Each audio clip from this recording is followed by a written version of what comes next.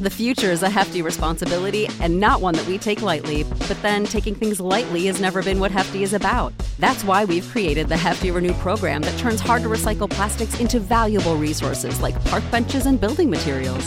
To participate, simply fill up an orange Hefty Renew bag with accepted items, tie it up, and drop it in with your regular recycling. That's it. It's that easy. It's time to rethink recycling with Renew.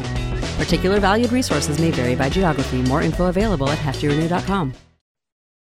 Subscribe to Inclusion Revolution Radio, wherever you get your podcasts.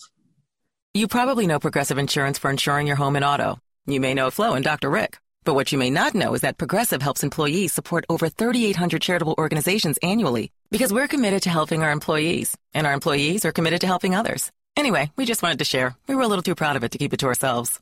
And if you already knew all of this about us, you've either heard this radio spot before or just randomly know a lot about Progressive. Find out more about how we're dedicated to our customers and communities at Progressive.com. Progressive Casualty Insurance Company and Affiliates, based on data from May 2020 through April 2021.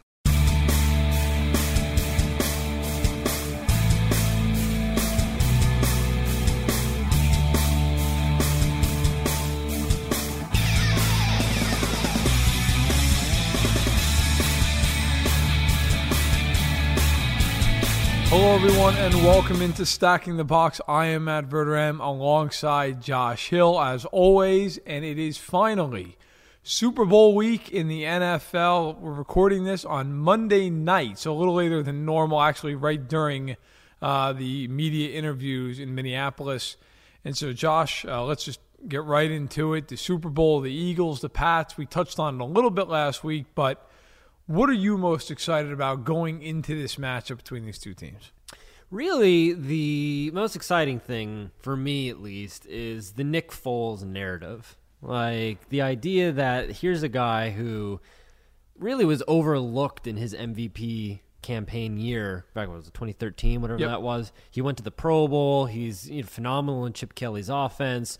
And then he completely falls off the face of the earth. And he's right back there again with the Eagles. He's like the guy who sims through an entire season of Madden, and then he just jumps right into the playoffs. He's back. It's like it took him all of this time to get to the ultimate goal of what he was trying to do that one year. And, I feel good for him. I don't think that they stand much of a chance against the Patriots just because they're the better team. They're they're better coached. It's fun, though. I like the Nick Foles narrative, and I hope, I don't think it's going to go anywhere, especially because somebody's going to pay him in the offseason. That's to me the thing to watch here is just Nick Foles. His revenge tour it's arrived. I never thought I'd have a Nick Foles revenge tour. But look, you know what? I agree with you, to be fair.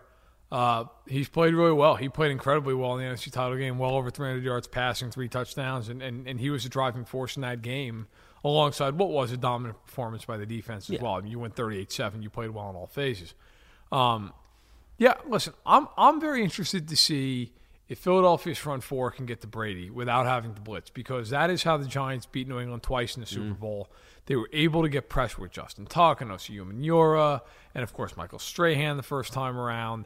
And so if that can be replicated, then all of a sudden I think you have a very intriguing game. I actually think that the matchup is very solid because Foles, look, if things go well for Philly, Foles doesn't have to win this game for them. He can just simply be a caretaker. He can go out and go, 21 of 30 for 225 yards and a touchdown. He doesn't have to go out and take over and dominate the way he did in the NFC title game. Sure, they'd love that. It'd make life a lot easier.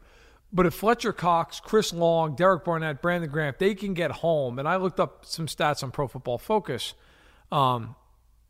between Graham and Long, and I want to say that Long ranked 7th and Graham ranked 9th over the course of the regular season, they had the best pressure rate of any 4-3 defensive ends in the league, 7th and 9th respectively. So what that means for anybody who maybe isn't aware is just simply that the percentage of times they got pressure when they were rushing the quarterback. So, and in Cox, by the way, I believe was 5th in the league for interior defensive linemen. So they get a lot of pressure. The question is, can they get to Brady before Brady gets rid of the ball? Because it's going to come out quick. New England knows that Philadelphia has a good rush, and so that's going to be the game of cat and mouse. Can Philly make him hold the ball long enough that front four can work? Yeah, look, to me, what the Eagles' defense is the most exciting part of this team because there's nothing on the offense. The Nick Foles narrative's cool. It's fun. But outside of that, Jay Ajayi, I don't know. He doesn't really set me on fire. Alshon Jeffrey, we'll see if he shows up. Zach Ertz, we were talking about this off the air, is the most exciting offensive player on the team. And it's rare, even these days, with Rob Gronkowski, for your tight end to be the best offensive player. You have to be really good. And I don't, no disrespect to Zach Ertz, but he's not Gronkowski. He's not Travis Kelce. He's a little bit, maybe you could argue a third tier tight end, but he's your best offensive player. So to me, this is going to come down to the Eagles. What can they do on defense to stifle the Patriots? And I don't know if they have it. Like everybody said the same thing. They have to be careful when they blitz. They have to get pressure up the middle. They have to do all that. And everything, you can come up with a brilliant blueprint to beat the Patriots. But it's one thing to say you can beat the Patriots, to figure out how to beat the Patriots, and then to actually execute that plan. And we've seen. How do you make a radio ad for an 8K TV that conveys the feeling of 33 million pixels with over a billion shades of color hitting your eyeballs? This is the best we can do. Samsung Neo QLED 8K, unreasonably good. That time and time again, both you can go back to the Super Bowl last year and you can go even to the Jaguars game 2 weeks ago. It's a lot harder to beat the Patriots on the field than it is to identify how to beat them in the film room. So that's, to me, it comes down to coaching. Bill Belichick, fantastic, legendary, Hall of Fame head coach. Is Doug Peterson the type of guy who can outcoach him? Because that's what it's going to come down to. We saw Doug Marrone 2 weeks ago was throwing the kitchen sink at Belichick, and he was kind of doing what the Chiefs did in week 1, where it was establish the run game, get that going early, and use it almost as a decoy to then start moving the ball through the air. And I wonder if Doug Peterson, who did coach in Kansas City, I'm sure he's watched that game, I'm sure he's watched all of the ways that the Patriots can be beaten. Can he implement those plans, which, again, a lot easier said than done? Well, for me, when you play New England, you better have multiple game plans within your game plan because New England is the best team in football, has been for almost 20 years, being able to adjust. Mm-hmm. Okay, now we saw that last year in the Super Bowl. Atlanta was absolutely taking the Pats to the woodshed, and it's 28-3. Now, to be fair, that normally is more than enough, even against New England. You're up 28-3 in a game, you ought to be able to win. Okay, yeah. That was every bit as much on Atlanta collapsing as it was on New England being great. But New England figured out as that game wore on how to stymie Atlanta's front. Now, New England also ran a ton of offensive snaps in that game, well above 80, which is highly unusual. Usually a team gets around 70 at most. And so that helped to slow down that pass rush. But in this game, the Eagles can't have one thing that they say, okay, well, we're going to go with this, whether it be a stunt that takes advantage of a certain offensive lineman or it be, one specific blitz that they think would work against Brady. They have to have almost a quarter-by-quarter plan to vary it up and almost expect, okay, if we do this, this is how New England's going to try to fix it. And then we have to attack another way and counter. So I think if you're Philadelphia, you almost have to come up with 2-3 game plans within this plan to get ahead of Belichick or at least stay even with him. Because once New England figures you out, it's simply a race to the end of the game. And you have to just hope you have enough points and you've gotten enough of a lead when you were maybe having the upper hand in the chess match. We saw it with Jacksonville. You just mentioned, look, Jacksonville started out that game, played great for 3 quarters. Mm-hmm. They're up 20-10. Well, all of a sudden, as that game wore on, that pass rush wasn't getting home as much. They're getting a little tired out. And the Pats started to figure out how to beat that defense. And once they did, it was over. Fournette was bottled up. They brought another guy down to the box. They dared Bortles to beat him. He couldn't do it.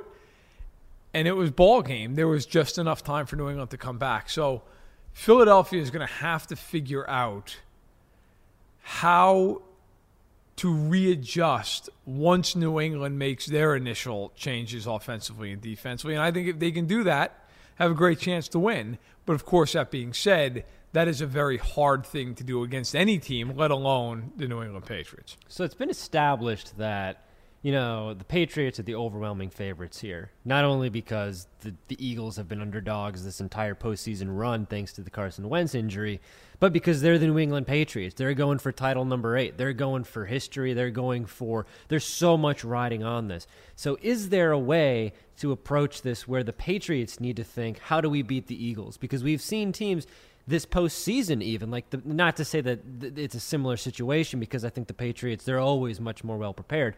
But we saw with the Steelers, they were so focused on how they were going to beat the Patriots in the AFC Championship game that they forgot that they had to beat the Jaguars. So what are the things that the Patriots, what can they do? What can they look at Philadelphia and say, this is a weakness that we're going to exploit? This is something that I see. What have you seen with the games against Atlanta and against Minnesota that if you're a Patriots fan, you're licking your chops? I think you have to say if you're rooting for New England, I think the answer is Philadelphia does not have great corners. Now, Ronald Darby is, I would say, an average corner, maybe a good corner at best, but nobody who you're saying we can't throw at him. He's not Jalen Ramsey. He's not, Marcus Peters or somebody of that ilk. He's somebody who certainly can make a play, but you're not worried about going to that, especially if you're Tom Brady, right? And so the other corners, I would say, are even below average.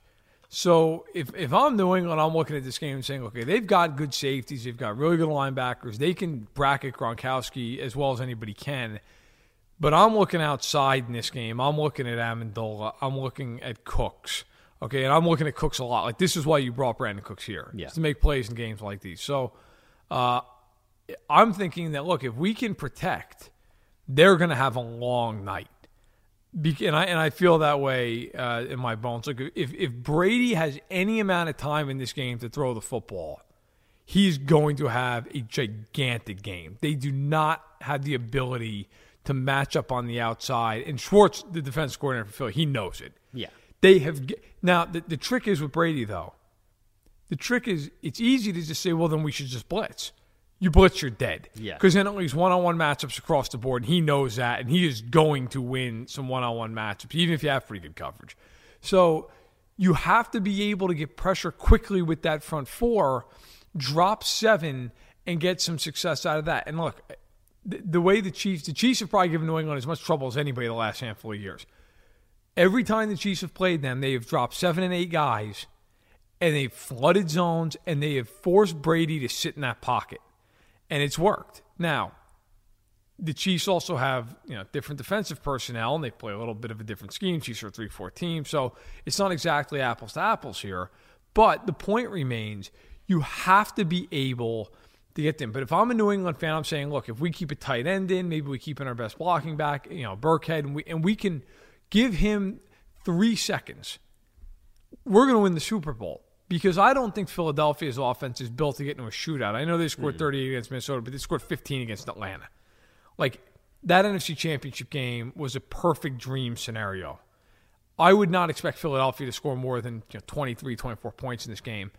So if you start to get into a game where you're giving up points and you think Nick Foles is going to beat Brady in a shootout, God bless you. I think if you're a Pats fan, protect Brady, and defensively, look, you don't have a big pass rush, but I would jam up that box, and I would let Butler and Gilmore work one-on-one on the outside. You let McCourty roam over the top, maybe give a little cover 3 look, sometimes go into cover 1, and let Chung help out on Ertz. I think that's probably your best-case scenario. I think it's a winning scenario. Speaking of the defense, if you're Nick Foles and you're the Eagles, you're coming off of a win where you beat the best defense in football, a historically good defense on 3rd down, and you roasted them. It wasn't even close. And I guess the first observation, would you say that is more of a failure on the Vikings, or do you think that that's more of the Eagles? They've finally figured something out, and this is an offense that's clicking at the right time and is going to go in against a admittedly weak Patriots defense? Because everybody's coming around and saying, oh, Matt Patricia turned that defense around. Look at what he did. It got so good at the end of the season. That's because it was so atrocious at the first half of the season. Everybody says, oh, yeah, he fixed it. First of all, you had to fix it. That's a problem. And secondly, it's not that fixed. It's just a little bit better than it was. So is there anything on that defense that if you're Nick Foles and the Eagles, you're looking at and you're saying, ooh, this is the key. If we can exploit this, maybe the defense can take care of business. Yeah, I think, look, Belichick always is great at taking away somebody. And I think he's going to take away Ertz in this game. I think he is going to bracket him with a linebacker and Chung, and maybe even occasionally roll McCourty down onto him. And I think he's going to tell Stephon Gilmore, there's a reason we paid you, $13 million a year.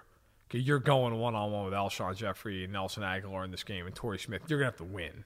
And I think Malcolm Butler's getting that same talk. Okay, like you're going to have to man up on an island and play good, sound technique football. And I think they can and they will. I think, look, if I'm looking at that matchup, I feel good if I'm New England. Now, that being said, if I'm Philly, I feel really good about my matchup with my offensive line against their front seven.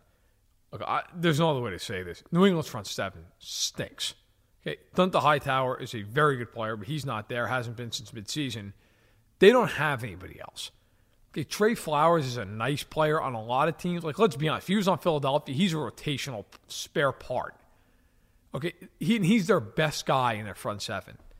New England is not built to deal with the front that they're going to get in this game against Philadelphia. Philly, even without Jason Peters, has a very good line. Okay, you got Jason Kelsey and Lane Johnson. I mean, they can maul you up front, Brandon Brooks. So I fully expect Jay Ajayi and LeGarrette Blount to run the ball and run the ball a lot. The only thing I'm worried about is Doug Peterson comes from the same school of Andy Reid. And if Peterson gets into one of those Reidism moments where they decide to throw the ball 40 times, they're going to lose. They need to run the ball between the tackles. Don't get cute. Just pound the ball, especially on short and second and short and third and manageable. I think that's probably the best way to go. And then hopefully for you, that sets up the play action pass. Maybe at that point they can't double Ertz because Chung's got to come down and play the run. So for me, it's critical in this game that the Eagles can identify that weakness and run the ball well early and run it inside because Ajayi and Blount are not built to run outside. No, and speaking of Blount, Bill Belichick is classic at this, at signing somebody's player, whether it is or whether it's not, to get inside information. That's like his thing. It's, we saw it with James Harrison. He comes in, everybody's like, oh, well, he's bringing the Steelers playbook with him. On the flip side of that, LeGarrette Blount has been with the Patriots in and out over the years. He's won Super Bowls with them. He's done a lot of things with them. If you're the Eagles, does he offer any kind of insight? Because everybody was talking the other week about, oh, yeah, Tom Coughlin's beat the Patriots before. Doug Moreau needs to go up there and needs to figure out the blueprint on how to beat Belichick and the Patriots. If you're the Eagles, is there anything that Blount knows? Is there anything that Blount can tell you that is going to help you? And not like playbook X's and O's things, more like preparation things. Because to me, the value of Blount in that scenario is, how do they prepare? How do they approach the situation? And more importantly, how do you get everybody in that locker room to approach the Super Bowl, quote unquote, the Patriot way? I think that, there's a lot of underrated things about the Super Bowl that people are not focusing on. And I don't know if that's going to end up being a major X factor. But we talked about if the Vikings were hosting this Super Bowl, it's all about they'll be able to sleep in their own beds. They'll be able to drive to the game with their wives. They're going to be able to play with their kids on the Saturday before. Turns out they can still do all those things. They're going to do the things exactly. They're not going to play on Sunday. Yeah. And that's something that, we'll settle them in. Is, to me, maybe I'm wrong. You can comment on this, but the Blount factor here is so important from the standpoint of he's been there, and he's been there against the guys that you're going up against. And don't forget, dude, Chris Long. Yeah. I don't think you're wrong. I don't subscribe to it as being a huge advantage. I think, you can get a lot of that on tape as far as, like you said, the playbook stuff. Mm-hmm. I think there's a little bit of maybe some gamesmanship of, hey, what kind of stuff were they doing at this time last year? How, like you said, preparation. How, what were some of the things they did that maybe were unorthodox that you thought really helped out? Was there a certain day they gave you guys a little rest that you thought really helped the team? I think stuff like that can help. I don't think it's necessarily a gigantic advantage or something that's going to make a huge difference in the game. But any little thing helps, especially when you're the 4.5-point underdog in the game. But look, I think the best thing with Blunt and with Long is that they have the experience. Philadelphia does not have a lot of Super Bowl expertise. Okay, now Peterson, he's been there twice before, and he was with the Packers as a player. As a backup to Favre, but how comparable is that? I don't really know. I don't think very. Malcolm Jenkins was there when he was with the Saints. Obviously, Long and Blunt with the Pats. So I think that is probably the best thing for them that they can get out of that is just maybe talking to the younger guys like, hey, look, we've been here. We know what this is all about. We know what to expect. Because there's a lot of pressure in the Super Bowl that goes along with the game that people don't realize. Like, hey, you got to get tickets for family. Mm-hmm. You got to book hotels. Get accommodate. Now, yes, the team will take care of a lot of that, but those guys are getting bombarded by people they haven't heard from in 20 years. Hey, can you get me a pair of Super Bowl tickets, buddy? Like, that kind of stuff that the Pats are used to every year. At this point, the family probably isn't going to go to it. They're so bored with it, right? So I think that maybe being able to kind of mentor those guys through these couple of weeks, I think that's probably the biggest portion of that they can take and use to their benefit. Yeah, and James Harrison said that he makes people pay. If you're in the Harrison family, you're only going if you pay him back for the ticket. Good for him. You going to argue with him? I'm not arguing with James Harrison at all. Now, everybody's His asking. bench is like 600 pounds. I'm not getting involved with that. Yeah, I don't think you can blame anyone for wanting to get involved with that. We'll get to our predictions in a little bit, but before that, let's kind of, a variation of what's the story, hopping around the NFL. And, there's only 2 teams in it. So 30 other teams, 30 other fan bases are trying to find something to look at right now. I've, as a Bucs fan, have been doing it since about week 3 of the season. You, as a Chiefs fan, been doing it a little shorter than I have, but we're both in the same spot. And so are a lot of teams. And one of the biggest storylines heading into the offseason for free agency is going to be Kirk Cousins. Where is he going to go? And where is his future going to lead? A lot of people think maybe he goes to Jacksonville. Does he go to Pittsburgh and replace Ben Roethlisberger? Is Cleveland an option? Arizona, maybe? Does he go back to Washington? So, Verderam, what's the story with Kirk Cousins right now? We're about to enter February. We're a month or so away from free agency. A lot of things are going to change. But right now, reading the tea leaves, where do you feel like Kirk Cousins could go and where he should go? Well, first of all, Cousins is 29 years old, and he's coming off 3 consecutive seasons of 4,000 yards and at least 25 passing touchdowns. Mm-hmm. So he is going to get an unbelievable sum of money, okay? He's going to be the highest paid player in NFL history because not only are 1 or 2 teams going to offer him a contract of that size, probably half dozen teams. Now, you mentioned some teams that might be an option. I don't see it with Pittsburgh Roethlisberger – he's already said he's coming back next year, unless he just did an about face or something. I don't think that he's going. I don't think he's going anywhere. But see, the Cousins, this isn't a situation obviously where he's getting traded, so he can pick wherever he wants to go. So I think that kind of takes out some of these teams. The Clevelands, the Jets. Look, yes, could one of those teams offer him some absurd amount of money, even from the standards we just talked about? Yeah, it's possible, but in reality,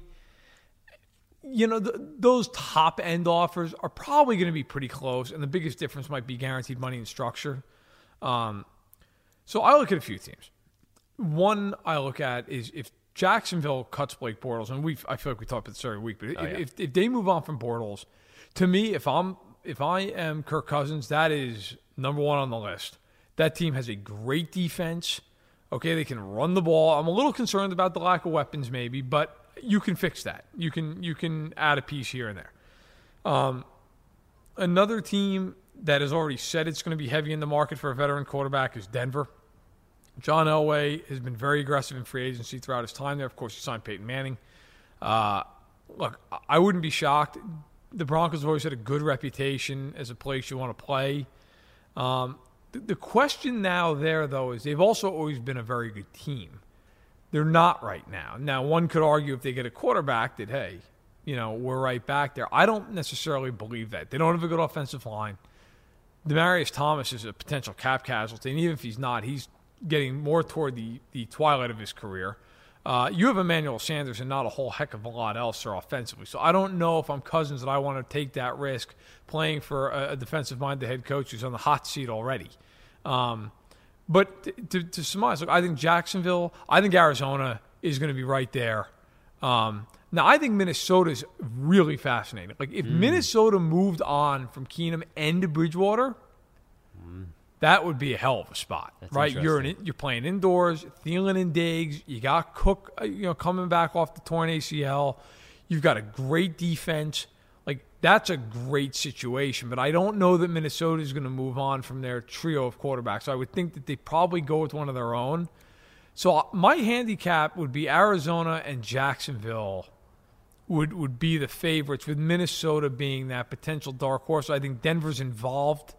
But Denver is going to have to wow Cousins because they just have more holes in those other teams. Mm-hmm. So I think even Arizona may be rebuilding, but Arizona I think could turn around quickly.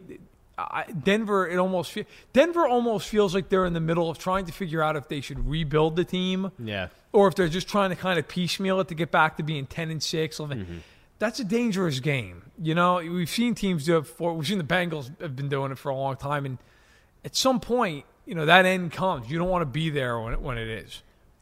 Quick tangent on the Broncos. I had a thought today. I was talking with one of our fan-sided writers on the news desk, and a thought occurred to me of just how significant that Falcons-Broncos Super Bowl was in 1998. And we were talking about, whether or not that Broncos offense was really that good and if the Falcons defense was really that bad. That Minnesota Vikings offense in 1998, had it gotten to the Super Bowl, very easily could have put up 48 points on that Broncos defense. That it could have been a killing. And if that happens, if the Broncos lose that Super Bowl, does John Elway, what's his legacy like? Does he eventually come back as the vice president of football? Does he come back? Are they in the position or are they now? Are they able to go out and then get Peyton Manning? Does Peyton Manning still come, but he's still there? Maybe he's, not playing, but maybe he's that vice president of football operations guy. So just kind of like the butterfly effect of, what happened. Everybody's talking about that Vikings team, man, the missing ring. We've all seen the documentary, the missing ring for that Vikings team. But the effect, the ripple effect it has on the Broncos, I don't know. I mean, first of all, those missing rings documentaries by NFL Films, you've never seen them, you should watch them. They're incredible. I think there's 5 of them. I wish they did more. As a Chiefs fan, I really enjoyed the 69 Vikings missing rings. In any event, sorry, sue me. All right, it's been almost 50 years. So, look, as far as Elway goes with that, just to touch on it quickly, I think, yeah, even if they had lost, I still think he'd be in that spot just because he led them to 5 Super Bowls. He's the best player in the franchise's history by a mile. He's so iconic. Now, to me, the more interesting pros would be if you lost both those Super Bowls. Ooh. If you lost to Green Bay, and then he's 0-5. Yeah. Then how is he viewed? Is he viewed as basically Jim Kelly, who's certainly a great player, and Buffalo fans adore him, but it's different when you've got the jewelry to go with it, right? So that to me, because I look at it like Marino. Marino's weird because he only got to 1. Mm-hmm. I almost feel in some ways it's worse historically if you get to 4 or 5, like a Tarkington, you just keep losing because then it almost sticks with you that you were just a loser, which is unfair because you got to the Super Bowl that many times. That's an incredible accomplishment. But I don't think it would have changed. I think Elway still would have been where he is, and I'll tell you what though, Denver has not drafted a player that has made a Pro Bowl for it since 2011. Wow. I mean, time's come. At some point here, you got to start drafting better. And the reason I bring that up is to go full circle on the Broncos. There was a conversation at the Senior Bowl where John Elway was talking to the media, and he said, "Look, we have the ammunition if we want. We get a veteran quarterback, and we can get a guy in the draft, and they have the 5th overall pick." Now, going down the list here real quickly using Pro Football Reference, which is a great guide for anybody who ever wants to go through and get some real deep knowledge in the NFL. I mean, truly, it's an incredible resource. But look, the last time, and I was correct, was 2011 when they drafted Julius Thomas in the 4th round. that is the last player that they have drafted that has made a Pro Bowl for that team. Now, Malik Jackson made it, but he only made it this year with Jacksonville. So you start looking back at these last couple of years, and they can't draft. And I don't care who you are. I don't care how good you are in free agency. That comes to roost. I mean, now this class is only a year old for them, okay? So let's be fair with that. But last year, the Broncos drafted 8 guys. Garrett Bowles, DeMarcus Walker, Carlos Henderson, Brandon Langley, Jake Butt, Isaiah McKenzie, D'Angelo Harris, and Chad Kelly. Did any team get less than they got from their rookie class? It's tough. It's brutal. I mean, it is brutal. That is, you have to get more than that, especially for a team that could use young talent. So that's why I think they're going to be so in on Cousins. Because they have other holes to fill with that 5th overall pick. I know I always said they could go both, but let's face it, if they go with Cousins, they're not taking a guy with the 5th pick.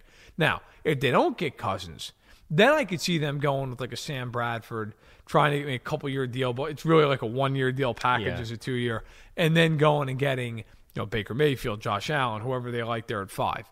And then also, I guess, at that point, you're closing the book on Paxton Lynch. The way I always talked about it, seems like that's going to happen. 2 years, first-round pick you trade up for him, and he's out the door. That's a tough whiff. But yeah, I think it's interesting too with the quarterbacks. Like, where does that secondary crop go? Because Cousins is going to be the apple of everybody's eye. But then you have like Eli Manning sounds like he's staying with the Giants. Alex Smith.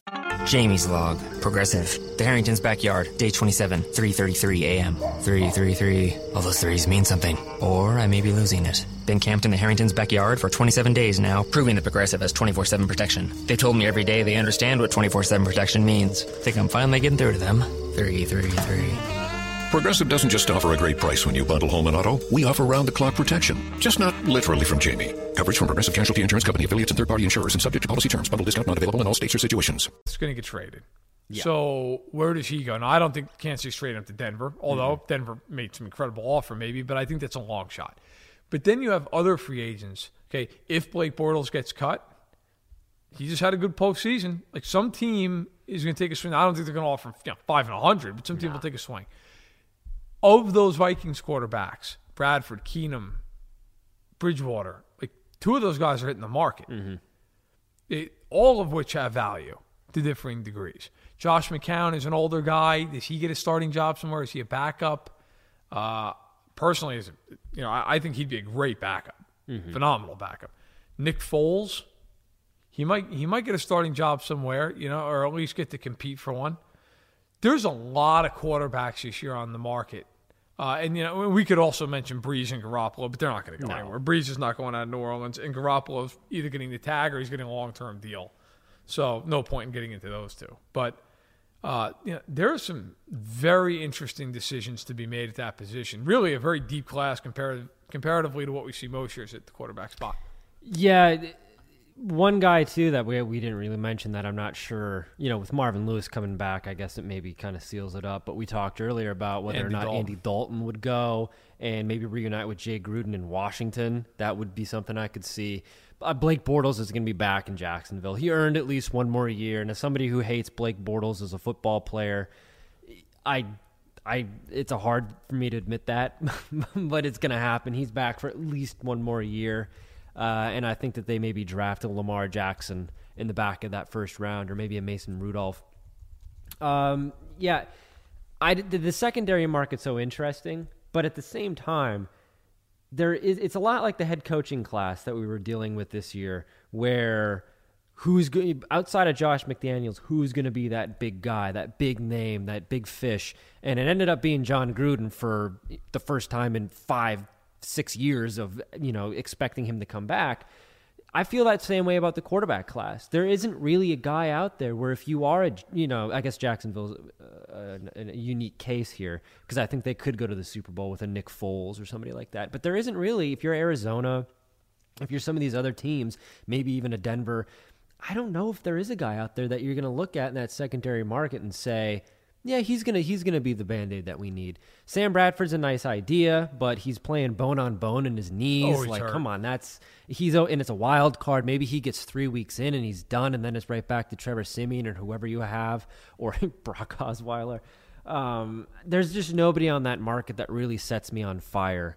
And I just don't know. It's going to be Kirk Cousins, and then everybody's going to obsess over the draft. And as far as the draft is concerned, as a Bucs fan, something that concerns me is Sean Payton's growing affinity for Baker Mayfield.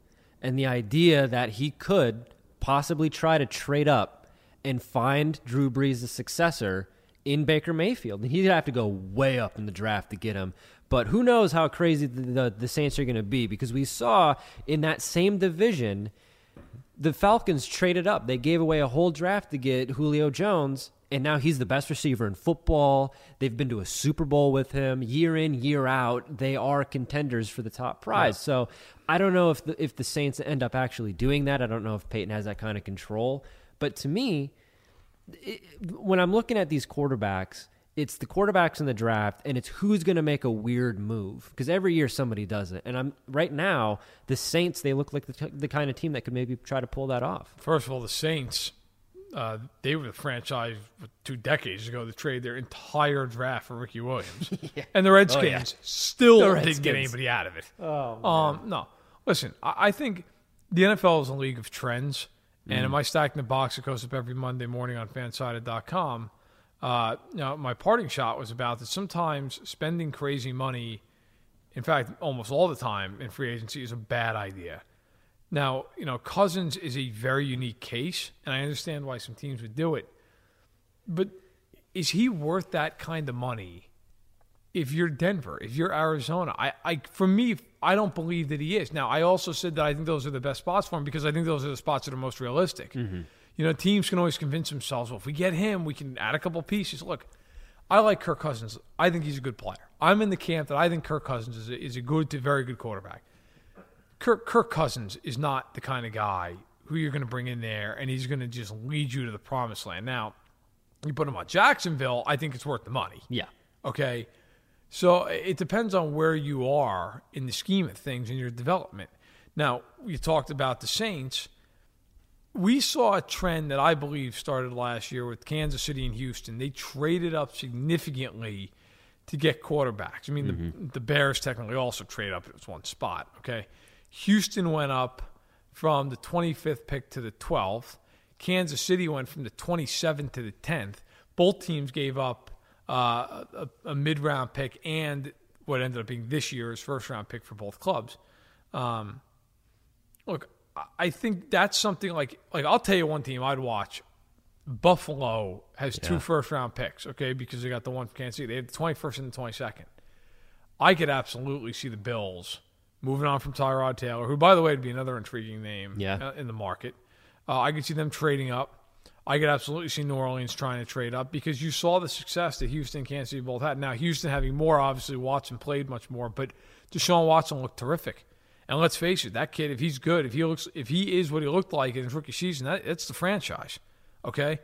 Patrick Mahomes played very sparingly, but when he played, he looked phenomenal. Like, if Patrick Mahomes is what he looked like in his cameo appearance this year, like, he's the franchise for Kansas City. That's it. Like, you're set. If those two guys are as good as they looked in brief action this year, those two teams will be competitive and playoff bound for the next 15 years. That's the way the NFL works today. So if I'm the Saints, if I'm Buffalo, I don't care necessarily what it costs me. I know it's going to cost me a lot, but I'm moving up and I'm getting my guy. And I'm fine with that if it's at the quarterback position. I think it's foolhardy to trade up a lot to get any other position. Maybe outside of a total lockdown corner. But if you can get a quarterback, if you think that guy's there, it's not even a question. And so look, I think this year you've got Mayfield, Baker Mayfield, you've got Rosen, Darnold, Allen, perhaps Lamar Jackson. Darnold is probably going number 1. Some people think maybe Allen will, but my guess will be Darnold and Rosen will go in the top 2 spots. It'll be very interesting. The Broncos pick 5th. The Jets are 6th. Where do those guys fall? And are teams willing to just give up the farm to get up and get some of those guys? Certainly, if you believe the NFL is about trends, and I do, that's one to watch. Speaking of trends, something that teams in free agency like to do is identify a wide receiver and then go out and pay him gobs of money. We've seen guys like, Mike Wallace comes out of Pittsburgh. He gets didn't paid, work out so well. Didn't work out so well. And that's the trend. That's the other side of that trend, is that it never works out. So you take a look at some of these guys who are coming into free agency this year. Most notably Jarvis Landry, who, Mike Wallace went from Pittsburgh to Miami, flamed out. Now the idea of Jarvis Landry going somewhere and potentially flaming out is a possibility. But you also have some other guys, Allen Robinson coming out of Jacksonville.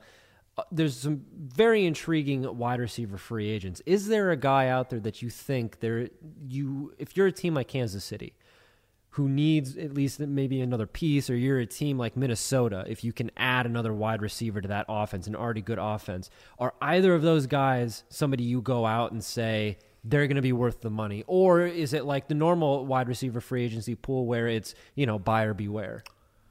Landry to me is fascinating because, look, he's had 4 years in Miami, and he's gone over the 1,000-yard threshold, I believe, twice.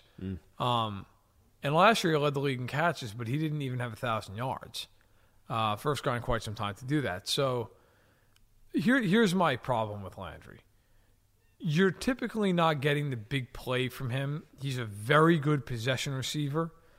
And we talked a little bit about this actually over, last week, off air, and said, did Landry, is he a great player on a bad team? Or is he a great player because he's on a bad team? And so they force feed him the ball because, it's him or it's Kenny Stills. Nothing against Kenny Stills, but he's not number one receiver. I think Landry is going to make a ton of money this offseason, but I think he's going to do it on a team that he's a clear number one. Like, I could see the Bears being all in on him. Oh, yeah. Because they need to help out Trubisky. I could see the Bears really going all in, trying to land that top receiver. I think Jordy Nelson might get cut. He'd be a guy who I think some of these teams might be looking at. Now, as far as you mentioned, like a Kansas City or a Minnesota, those teams to me need more of the complementary guy. Like Thielen is a great route runner. He can get open underneath. But, he can also stretch a little bit. But Diggs is that deep ball, get down the field, go and get it type of player. I think Allen Robinson would be a fit for either team because he kind of blends that. He's a very athletic guy. He can get down the field, but he's also a technician in his routes. I think he'd be a good fit in Minnesota. I think with Kansas City, whoever comes in is going to be the number 3 option in the passing game because nobody's going to supersede Hill or Kelsey. So Robinson, I actually think, is a better fit in KC only because, with Minnesota, you've already got Rudolph, you got Thielen, you got Diggs. So he would be the number 3 receiver. Kansas City, he would be the number 2 wide receiver. And then of course Kelsey being, the big dog at tight end. But I think Robinson would be a very intriguing fit there. In fact, I think, and I'll write a piece, I'm sure, here in a little bit, detailing which free agents could go where. I think that'd be a really good fit on both sides. But Robinson might be the steal of free agency. If he can come back and be healthy, a couple of years ago, a guy had 8, I believe, let's say 2 years ago he had 8 touchdowns. The year before that he had 1,400 yards and 80 catches with Blake Bortles. Like, he can play. And he's 24. Yeah. He's only 24 years old. Like, you are getting him in his prime. So I think Robinson would be a steal. And Michael Crabtree, he'll be a free agent. I think the Raiders will cut him. He's maybe not quite on that level at this point in his career, but still an interesting guy. He can go help somebody. We'll wrap up the free agency talk here with this. You mentioned Allen Robinson leaving Jacksonville perhaps and how he is. If you are getting him, you are getting him in his prime. And there's a lot of incentive for Jacksonville to, we talk about back up the Brinks truck for Kirk Cousins to bring. They also have incentive to bring back a guy like Allen Robinson who you don't want to leave a hole there. And that's something that people don't really consider when we talk about, who is my team going to add to make us a Super Bowl contender? What you also need to look at is what is free agency going to do as far as ravaging some of these rosters and kind of taking off these good players and putting them into the pool. So are there any teams out there, Verderame, that you see who should be very worried about free agency. I see, Tremaine Johnson's going to be a free agent. That's something that I think Rams fans should be worried about because I don't know if he comes back. I think he's going to get a big deal somewhere else. And I don't know if they want to pay him. Or maybe they want to keep going young, draft his replacement in the draft and move on from there. Staying in that same division, Seattle. You could be looking at, Sheldon Richardson's going. You could be looking at Richard Sherman's going. You could be looking at Jimmy Graham as a free agent. Yep. A lot of players on Seattle. You mentioned Allen Robinson in Jacksonville. There's a lot of players, even in the Super Bowl here. The Patriots. There's some players that could be gone, especially if they win. Malcolm Butler, if he wins another Super Bowl and he's a free agent this time, Patriots can't trade him. They've reportedly been wanting to trade him since last offseason. He has another good Super Bowl. He's a free agent, hits the market. Somebody's going to pay him big. Like we said, you want to trade up for a lockdown corner, you can also probably go out and sign one. So are there any teams that you see that should be concerned about free agency potentially derailing the Super Bowl run for next year? You can win free agency in the offseason. You can also lose it. Yeah, there's a few. Look, I think the Steelers, for one gigantic reason, and that's Le'Veon Bell, they have to make a decision. They reportedly offered him 5 years, $60 million, half the guarantee last year. Would have been a gigantic contract for a running back. He declined it. Yeah. Look, the Steelers are an organization historically that has no problem telling people, okay, fine, you don't want our money, see you. Mm-hmm. They don't care. Bell's had some issues off the field. He's been suspended a few times. Had a torn, I believe it was an MCL a couple years back. Now, the Steelers, according to Over the Cap, and they project the cap to be at 178, which is a projection, but they're usually pretty close to spot on. The Steelers are one of three teams, Eagles and Chiefs being the others, who are over the cap right now.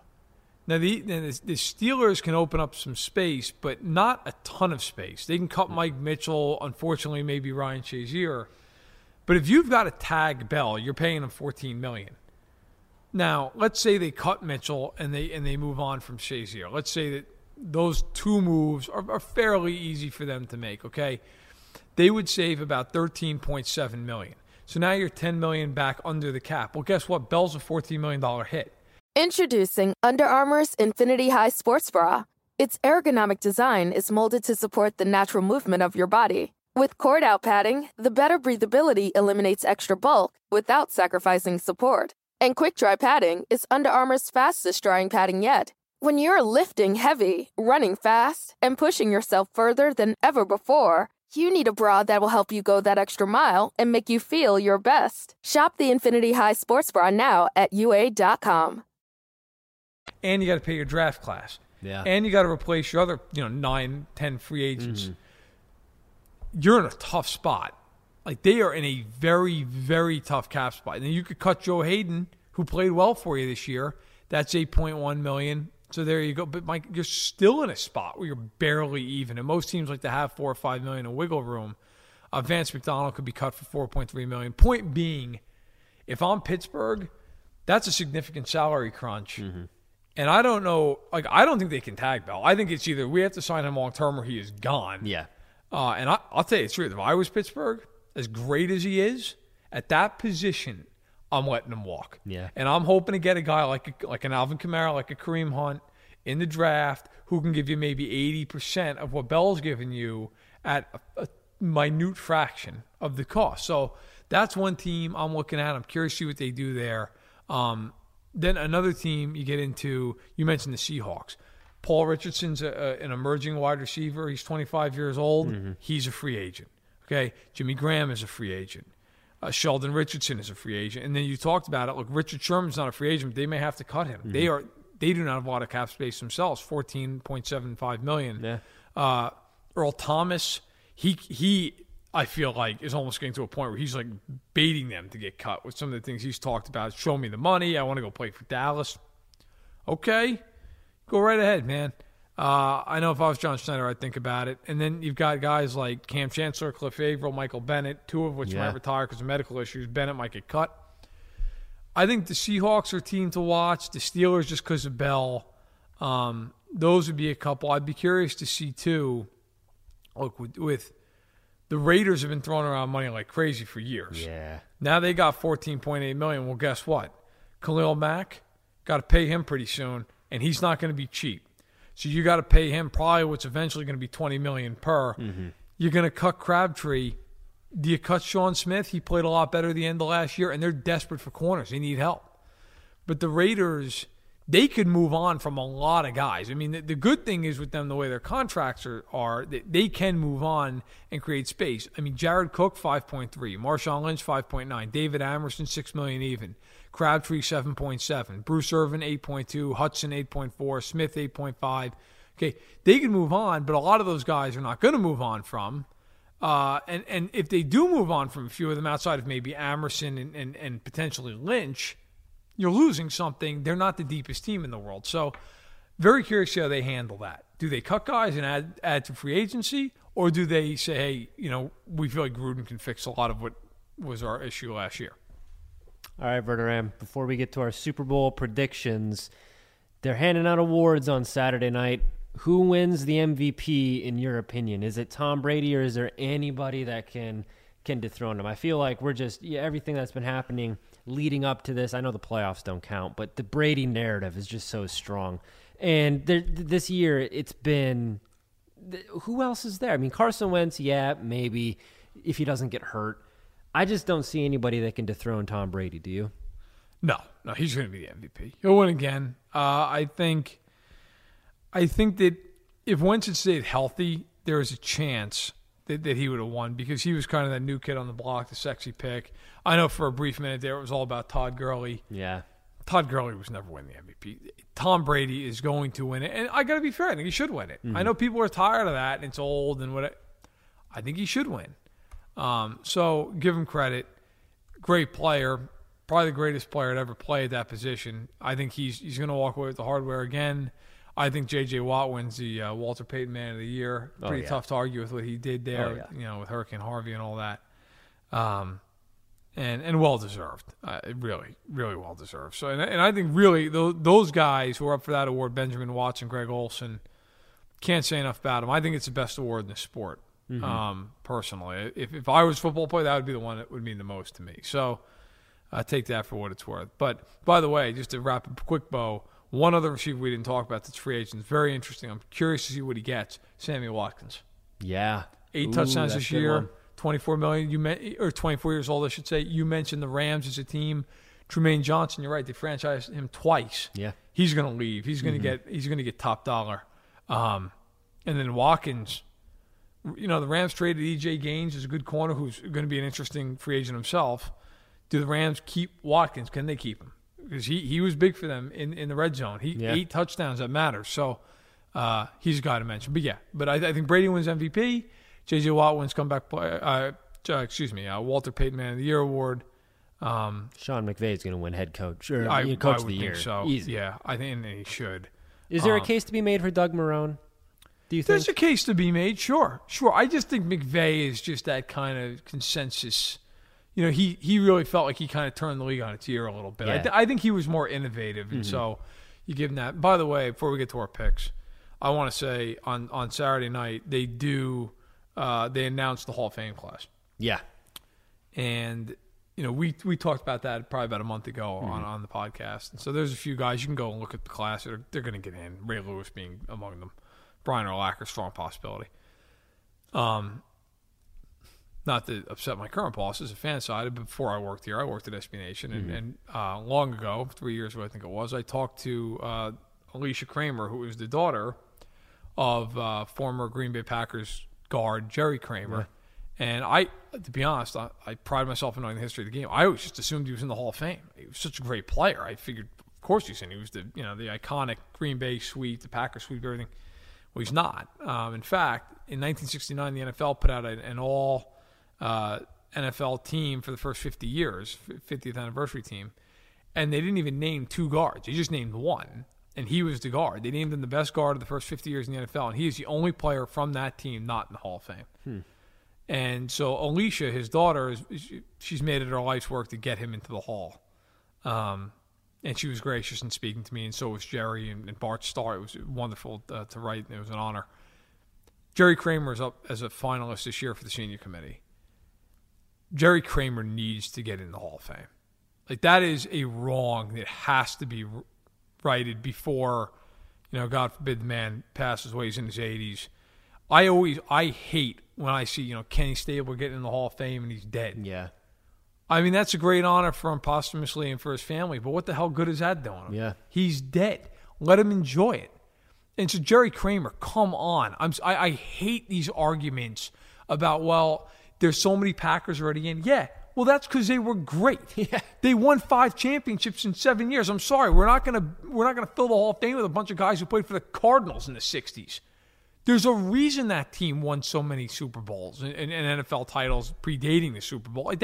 That team was great, and Jerry Kramer was great. He wasn't good. He wasn't very good. He wasn't romanticized as years went on. Jerry Kramer needs to be in the Hall of Fame because you know what? You can't tell the story of the NFL without telling about the Packers, and you certainly can't talk about that era of the Packers without talking about Jerry Kramer. So, to me, I admit, just from having talked to them and in full disclosure, I mean, I'm rooting for him to get in. I have never gone to a Hall of Fame induction, but if he gets the call, I will be there in August. I will be so happy for the Kramer family, and I would just love to see that in person. And so, but that aside, the personal stuff aside, that guy deserves to be. He, to me, is one of 2 of the most egregious, ridiculous oversights. Him and Jim Marshall of the Vikings. How in the world is Jim Marshall not in the Hall of Fame? You kidding me?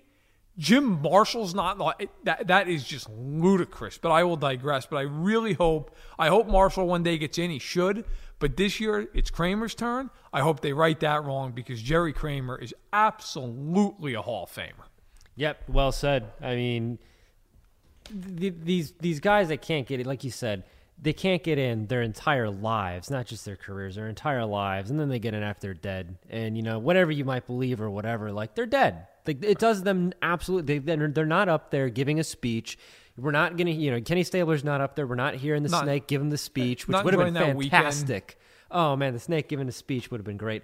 Look, Jerry Kramer got to get in. I think, we mentioned Ray Lewis is a lock to get in. Brian Urlacher's a lock to get in. Randy Moss should be a lock to get in. Yeah, we'll see how that plays out on Saturday night. All right, before we get into our Super Bowl predictions, we're fans, Verderam. We've watched the Super Bowl all our lives. What is your greatest Super Bowl memory? Now, I know it's not going to be Chiefs related, unfortunately.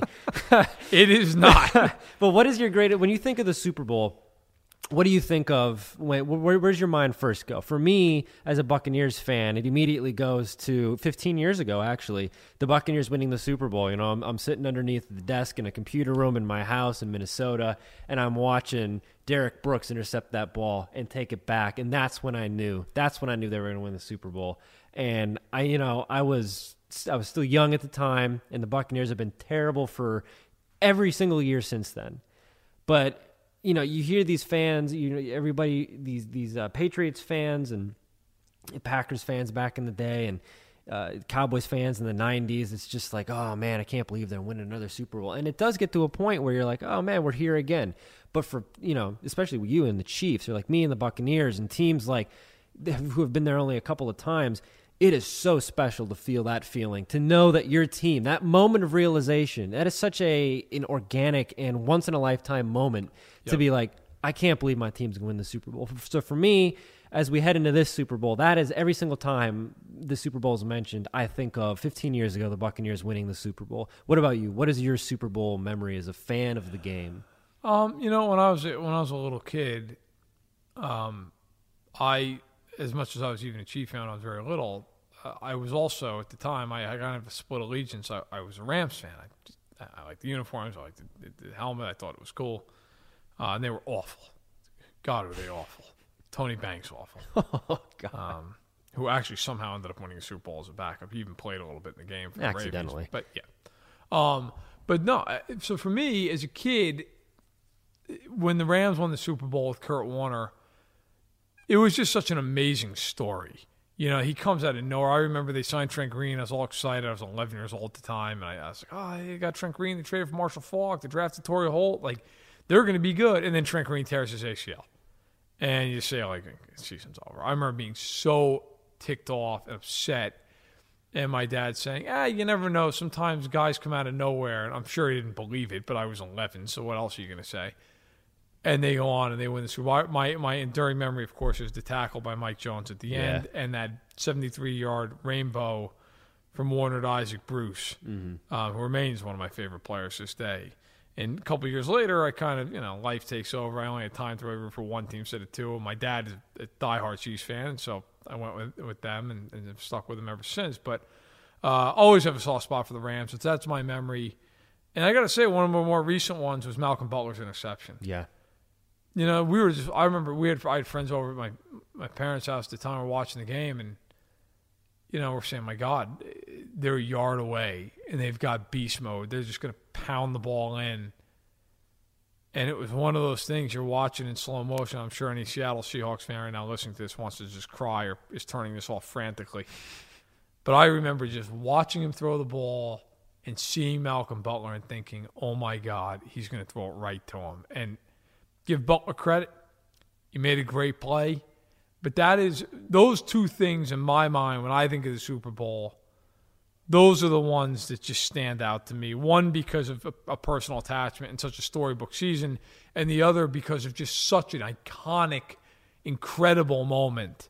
And those two teams were just great teams. Yeah. It wasn't like it was a year where you kind of you got Rex Grossman in the Super Bowl. Like, those two teams were really good. It was a game that nobody really knew who would win, and that game sticks out to me. But Super Bowl picks for Super Bowl 52, because we will not talk to you again until the day after. And by the way, if you're wondering, yes, we will have a podcast every single Monday throughout the year. No days off. It will also be on Facebook Live, on the Fansided Facebook page. So please go to the Fansided page, like the page. You'll get a notification saying, hey, about to go live. It'll be every week on Monday afternoon. Still trying to nail down the exact time, but please go there, check it out. During the off season, the shows are going to go to a half an hour. But once football kicks back, we'll go right back to our long format. But we'll pack in plenty, so you won't be cheated. So make sure to go to Facebook.com and like the Fansided page. Okay, go ahead and friend me and Hill. We'll hang out. We'll be friends. I'll speak for Hill on that one. So, all right. Super Bowl 52, the Philadelphia Eagles, the New England Patriots. Who do you have and why? As much as I would love to see the Eagles finally get a Super Bowl, for those fans finally get a Super Bowl, I just don't see the machine being stopped. It goes beyond, oh, man, the Patriots, they were losing to the Jaguars and they came back. Oh, they came back with a 28-3 deficit. And we talked about it at the top of the show, the preparation of that team. Custom Ink can help you recognize employees, show customer appreciation, and outfit your teams with your favorite products and brands customized with your logo. At CustomInk.com, you can easily make your mark on all sorts of products, including water bottles, backpacks, polos, jackets, and so much more. Make Custom Ink your go-to business partner with great customer service, quality products, and all-in pricing with personalized help when you need it and an easy-to-use website when you don't. All backed by a 100% satisfaction guarantee. Go to CustomInk.com to get started today. Is insane. Bill Belichick is psychotic. Tom Brady is psychotic, and that channels into them being unstoppable in these moments. They do not get this far to then go, oh, we have a little bit of a hole here. We didn't really pay attention to this. This is something that's going to be exploited. They play their tightest football right now. This is their season.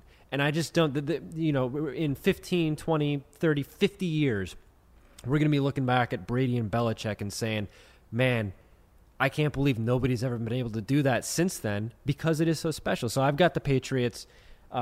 Eagles, it's a great story if Nick Foles was able to pull off the upset. I will say that this is a vulnerable Patriots team. This isn't going to be a blowout by any means. It'll be a tight, close, and more importantly, interesting game for regular football fans to watch. Don't write the Super Bowl off. But I think ultimately the Patriots are going to walk away with this one, and we're going to be sitting here next week on Monday talking about the dynasty, living history, and watching it in motion.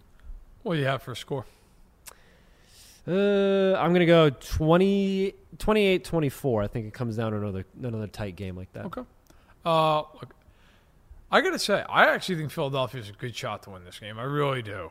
That all said, I hate to be boring and predictable. I have to take New England in this game.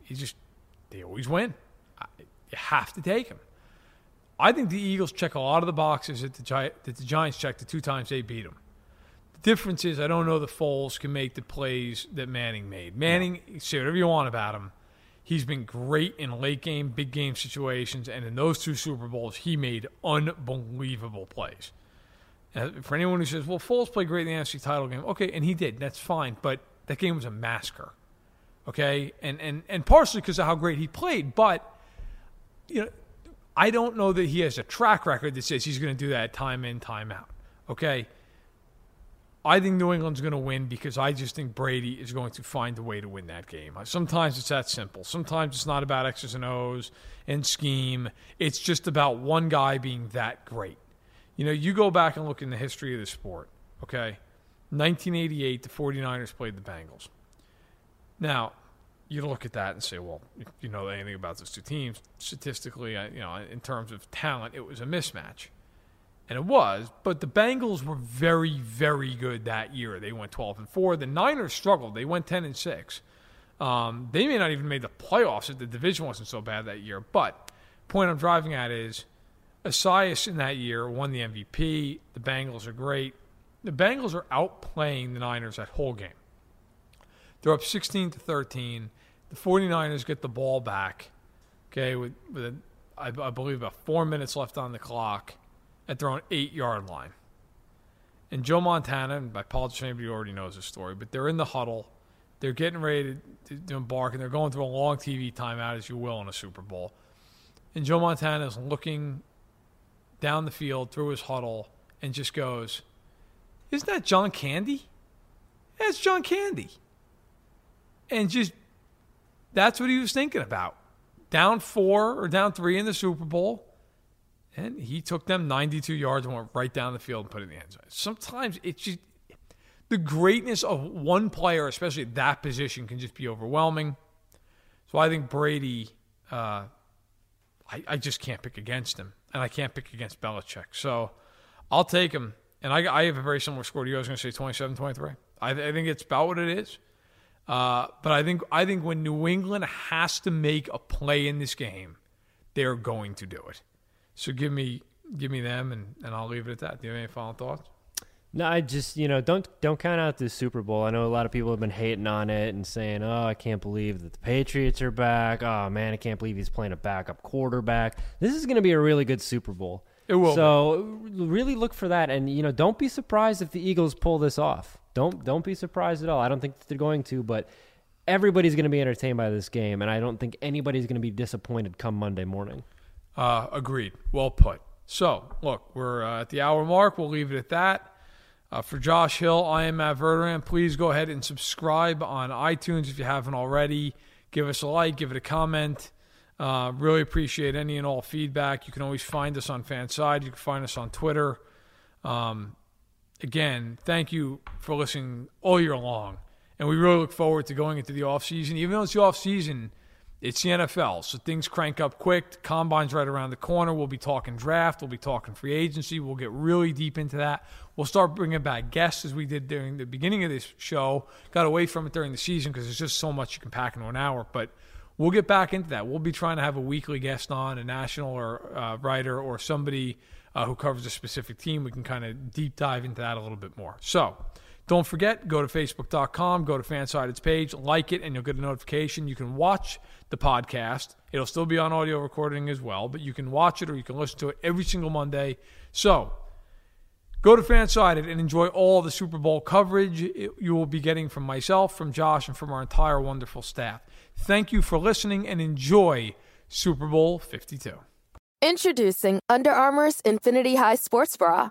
Its ergonomic design is molded to support the natural movement of your body. With cord-out padding, the better breathability eliminates extra bulk without sacrificing support. And quick-dry padding is Under Armour's fastest-drying padding yet. When you're lifting heavy, running fast, and pushing yourself further than ever before, you need a bra that will help you go that extra mile and make you feel your best. Shop the Infinity High Sports Bra now at UA.com.